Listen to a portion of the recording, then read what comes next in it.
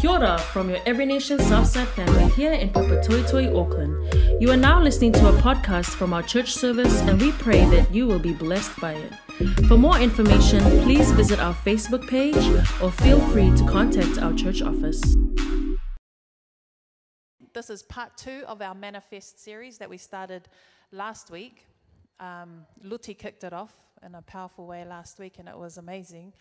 And so this series is about the presence of God and how it manifests in our lives and the amazing vision that God has for us, His people, and for us, His church, and for the generations to come.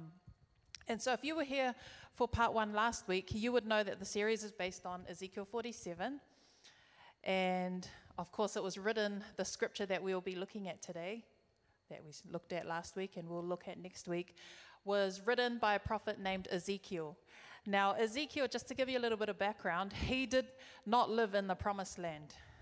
He was alive during a time where Israel, because of their disobedience, had been kicked out of the promised land, basically, and they had been overthrown and overtaken by the Babylonians. So whoever survived this attack was actually carried away and forced to live in exile in Babylon. So they were far away from home. It was a time of hopelessness and despair. Their city lay in ruins. The temple was destroyed. And it probably seemed to them like God had left them and they were just going to die there. And so during this time, God gave a number of visions to this prophet Ezekiel. And in Ezekiel 47, he has a vision where Jerusalem has been restored and there's a new, improved temple. The temple has been rebuilt and it's even better temple than before. And in this vision that Ezekiel has, there's an angel showing him around. And God tells him to take this vision and declare it to all of the people of Jerusalem. Because God wanted them to know that it was a time for them to wake up and get ready, because God was getting ready to do something huge. Now, church, Ulu and I believe, our staff believe, our leaders believe that we are living in such a time today. You know, God has a vision that He wants to show us, a vision to inspire hope and to wake us up. Everyone say, wake up. Wake up. That's not the voice I use when I'm waking up my kids for school for the 17th time. Wake up. No. Oh, lovely children. Wake up. I believe God wants to wake us up because He is getting ready to do something huge, something mind-blowingly awesome in our midst here in Southside. And He wants us to be a part of it. And this thing that God is getting ready to do will echo for the generations to come. Do you believe it? Man, I believe it. And I want to be a part of it too. So let's take a look at His word. Ezekiel 47, verses 1 to 12. This is Ezekiel's vision. The man, this is the angel that's showing him around, the man brought me back to the entrance to the temple, and I saw water coming out from under the threshold of the temple towards the east, for the temple faced east. The water was coming down from under the south side of the temple, south of the altar.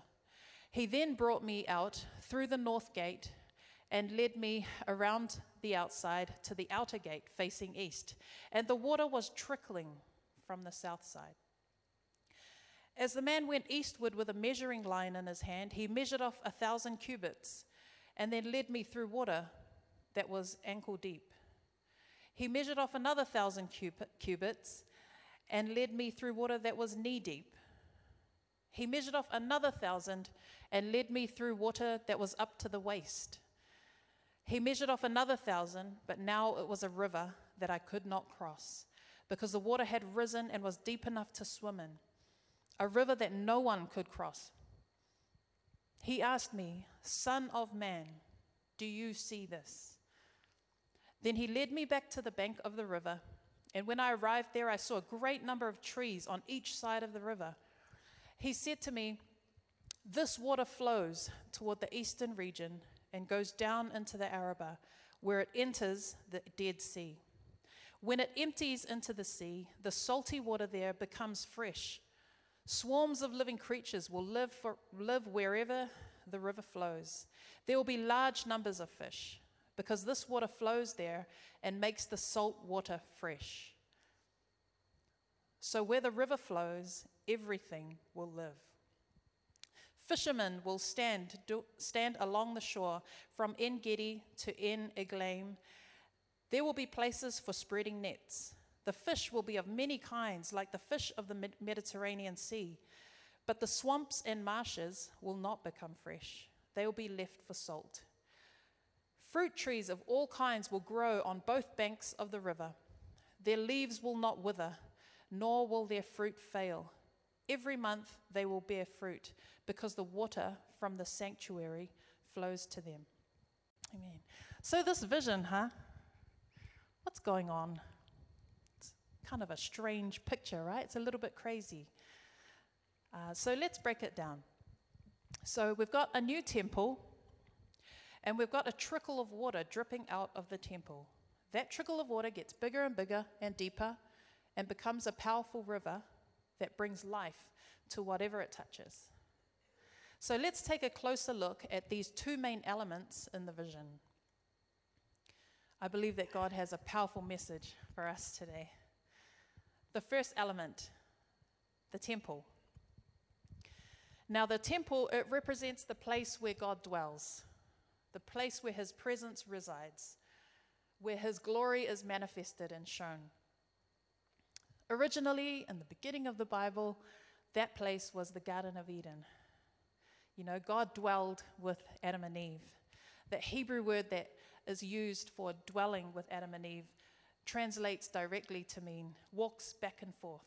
And the Bible says that they used to walk back and forth in the garden, walking and talking. They got to talk with him every day, face to face. Imagine that, eh? Good morning, Lord. I was thinking of having some blueberries for breakfast this morning. What do you think? Well, you had some yesterday. How about some bananas? Here I was, organizing this conversation by myself, and Ulu was like, can you please not act crazy? We've got visitors. But, wouldn't that be amazing, if you could literally live in God's face-to-face presence, talking with him every day, But nowadays, we can't do that because of sin. It's like, if we were like Adam and Eve, you could say, at night, going to bed, good night, Lord. But imagine if you said that today, good night, Lord, and then you hear, good night.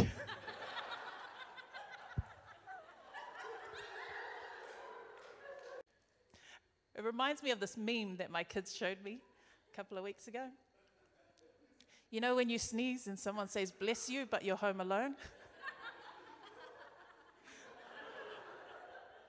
Back in the spirit. So, of course, as we know, sin came along and wrecked everything.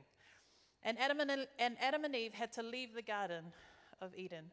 And they could no longer live in God's direct face-to-face presence. But generations later, God was still pursuing a relationship with his people. And he created a way in which a holy God could dwell on earth with a sinful people. And he gave Moses strict instructions, and the tabernacle was built. So this tabernacle was a temporary dwelling place for the presence of God, which was kind of like a huge tent that the people of Israel had with them in the time before they entered the promised land. Here they would worship and offer sacrifices, and God's presence was there. Fast forward to generations after that, now living in the promised land, King David had longed to do this for such a long time. He designed a brand new permanent tabernacle, the temple, and his son Solomon built it. Now here the people got to worship and fellowship with God in his presence. But again, because of sin and disobedience, enemies were able to come and overthrow God's people several times. and the temple was destroyed. But God was still pursuing a way for his people to dwell once again in his presence. So now Jesus himself came to earth in human form and dwelt among us. His manifest or tangible presence was here dwelling with mankind once again. Not only that, but because of Jesus' sinless life and his death on the cross and his resurrection, because of that, he paved the way for us to be able to once again, through our faith in Christ, be able to have intimate relationship with him. And he was able to come and dwell inside of us, in our hearts. Those romantics in the house, you would probably say, man, that's an awesome love story. Would you agree? That's amazing. God's pursuit of a relationship with us throughout history and the different dwelling places of his presence. So taking it back, it kind of looked like this. Started off in the Garden of Eden, then the tabernacle, the temple, then Christ on earth, and now today in my heart, in your heart. That is God's dwelling place now. And so I explained all of this to say that the new temple that we see in Ezekiel, it's us. 2 Corinthians 6, verse 16 says, "For we are the temple of the living God. As God said, I will live with them and walk among them, and I will be their people, and they will be my people." The temple is where God's presence dwells. When we put our hope and our faith in Christ, he lives in us, he dwells in us. The temple is you and me. The temple is our church, the body of Christ. We are God's dwelling place. For a while in the Old Testament, it seemed like we had stuffed things up through our sin, through our disobedience, or over and over again, but God kept pursuing us.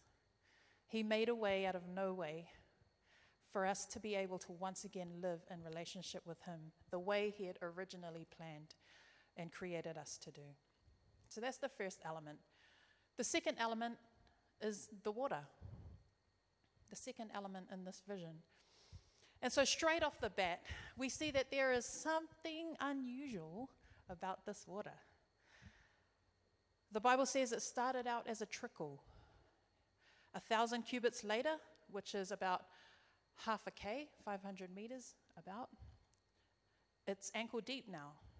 Another 1,000 cubits later, it's knee deep. Later, it's waist deep.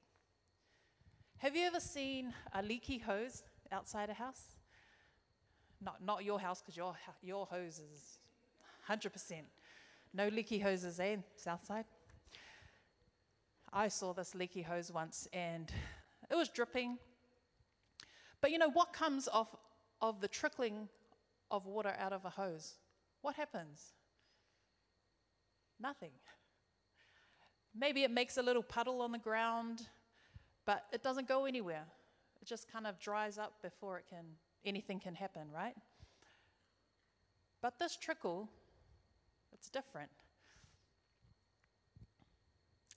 Trickles don't get bigger and become rivers. Somehow this one does. In Ezekiel's vision, there's no other streams that are flowing into the stream, but it goes from a trickle to ankle deep to knee deep to waist deep, all in the course of about 1.5 Ks. But somehow, as we read in the scripture, the further Ezekiel dares to go into the water, it just supernaturally and miraculously continues to get deeper and wider. The Bible says that the angel led Ezekiel into the water and through the water. And you know what? The thing about water, some of us have learned the painful way. The thing about water is you don't know how deep it is until you're in it. And so the angel didn't want Ezekiel just to stand there and look at the water. Pretty cool. He wanted him to step into it. He needed to enter in so that he could see how deep it would get. And so this picture in this vision of the water, it's a picture of the presence of God and how it works. Have you ever met someone who is like so super spiritual? You know, it seems like the presence of God to them is just so real, you know. Those people. It seems like they hear from God every day without any kind of effort. They can fast for 40 days in the wilderness, standing on one leg, and survive on one single drop of the morning dew and half a rainbow. And you know what? They have visions and dreams like every second Tuesday, and angels visit them. Do you know anyone like that? Yeah, I wish I was like that. I'm really not like that. I don't know about you, but sometimes the presence of God in my life, it doesn't feel very strong sometimes. You know, sometimes it just feels like a trickle that is almost easy to deny is even there. Does anyone else feel like that? You know, there's no billboard from God with flashlights saying, "I am with you, my child." And you go skipping down the road. You know, there's nothing like that. You know, he's saying, "I am with you. Go this way, talk to that person. Here's the lotto numbers. Do this, do that." But you know, the presence of God sometimes just feels like a trickle in the background. You know, one of the things that I always prayed to God growing up, you know, if I was ever like scared or nervous about something, if I was going into a exam at uni, or if I was needing to do something that I was nervous about, I would always pray this prayer: "Lord, be with me. Please be with me as I do this." Do you guys pray that prayer? Yeah. Well, just recently, God told me to stop praying that prayer. You know why? Because he says, "I am already with you. I am with you already." Oops. Sorry. I should know that by now, you know. He says it over and over in his word. In fact, 65 times, those exact words appear in the Bible. "I am with you." And over 400 times it appears in just other ways, in other words. You know, it reminds me of, you know, when I say to my kids, "How many times did I tell you? How many times do I have to tell you? Do your laundry, pick up your stuff," you know. And then God says, "I've told you 465 times that I'm with you. And now you are still praying, 'Please be with me.'" Jesus said, "I am with you always, even to the end of the age." The end of the age means forever. Not just till the end of the month or the end of next Wednesday when you get paid and you don't need me anymore because you got money. His presence is with us always, you know, during good times and during hard times. His presence is with us always when we can feel it and when we don't feel it. This is Joey. This is my buddy. Joey is my youngest son. He's 12. He is very, very, very different. He is very unique. That is probably the tamest photo that we have of him. You know, a typical day with Joey, he loves to watch documentaries, so he knows everything about the most random things. And so I was told this week just gone, that he got bullied at school. There was this new girl at school she's about my height, but she's 12, I think. Anyway, Joey was walking to go and join his line to go into class, and this girl, I don't know what she was thinking, but she went up to him and she pushed him, and he went flying into the wall, and he turned around and he said, "Hey!" And then she went right up to his face. This is what I was told. She went right up to his face, and she said, "What? You got a problem?" And then he said, "Actually, I have two problems." He goes, "I have two problems. Number one, the oil that the United States is stealing from the world. That's my first problem. And number two, you pushed me." And then she goes right up to his face and says, "Well, what are you going to do about it?" And then Remember, this is my son who has watched every documentary about dinosaurs, pigs, what else? Sharks. He goes to her, I will enlarge my capacity.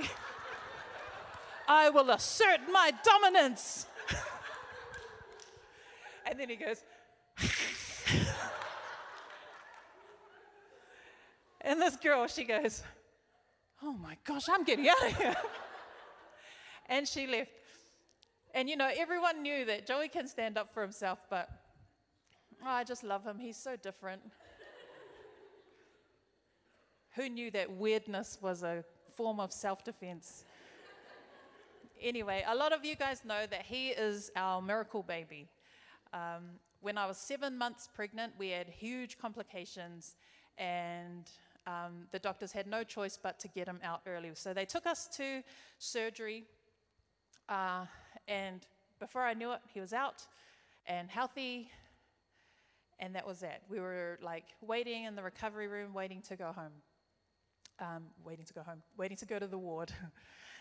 But the thing is, I want to cut that long story really short. The thing is, we were both supposed to die because of the complications that had happened. Apparently, I'd lost almost 3 liters of blood, and he hadn't had oxygen for a long time. And so the doctors were just thinking, oh, this does not look good. But they said when they opened me up and got him out, he was just chilling. 2 days after he was born, the surgeon came up looking for me in the ward. And he came into my room and he said, I've been looking for you because I need to tell you something. I've been at this, he was an older gentleman who'd obviously been a surgeon for a long time. And he said, I don't know why you are still alive. He said, I can't explain why your baby is just chilling. He didn't have to go into incubation or anything. He was just looking around, smiling. He couldn't believe that we were both alive and healthy. I was going to say, everything since he was born has been normal, but you're all looking at that photo, so you know that nothing's been normal. But this moment of my life, when the surgeon came up and explained to me what had happened, that was a moment kind of like a billboard with flashing lights. And I could sense God was with me like a raging river. I couldn't deny it. I sensed that he was with me. I felt it. The reality of his presence, the thing is, the reality of his presence in my life, it hadn't changed. He wasn't with me more that day than he had been all of those days and years leading up to that day. He was with me just the same.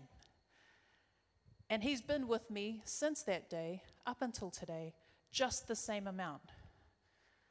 His presence doesn't go like this. He says he is with me, he is with me. So what did change? How come it's a trickle sometimes? How come it's a river sometimes with flashing lights? What changed? It was my awareness of his presence that changed. The angel said to Ezekiel, Son of man, do you see this? Do you see this? Lord, help us to see. Help us to see what you're doing. And so I realized that asking God to be with me is the wrong prayer. What we should be praying is, God, help me to see. Help me to be more aware of your presence in my life and what you're doing. Just like in Ezekiel's vision, when you first look at God's presence, it may seem small. But if you keep following his lead, you will see, as you ask him to help you to see, you will see that he has always been with you, even bringing you to this very moment. You keep following, keep going deeper into his presence. You will see that his presence in your life is more real, more deep, and more wide than you ever realized. Son of man, do you see this? His presence is a mighty river, and it has power and strength that we can't even understand. Ezekiel says that it got so deep that he couldn't touch the ground, he had to swim. It got so wide that no one could cross. I don't know if Ezekiel was much of a swimmer, but I know some pretty fit, strong swimmers. I know some people who can swim for Ks.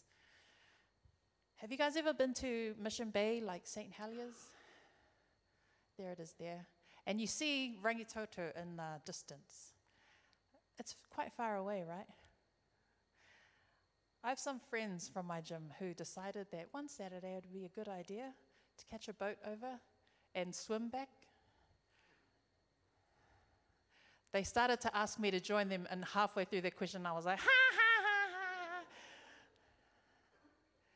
To me, that is a huge distance, but the river of God's presence was far huger, that no one could cross it. The Bible says no one could cross it, not even the strongest, fittest, or craziest person could get across the river of his presence.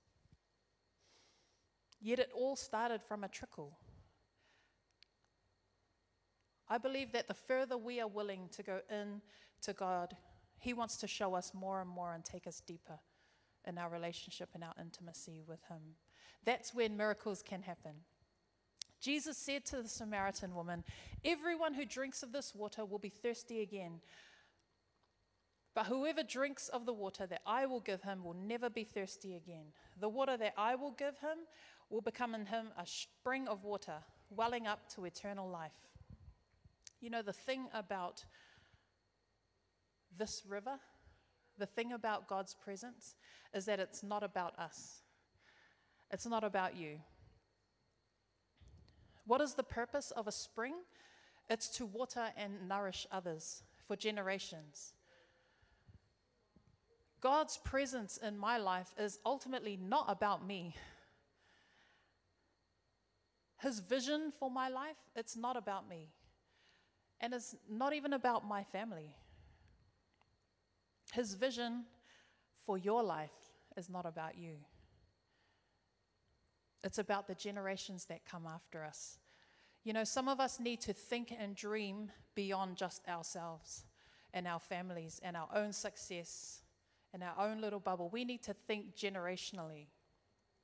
The Bible says everywhere that the river touched became bursting with life and bursting with activity. There was healing, there was movement, there was growth.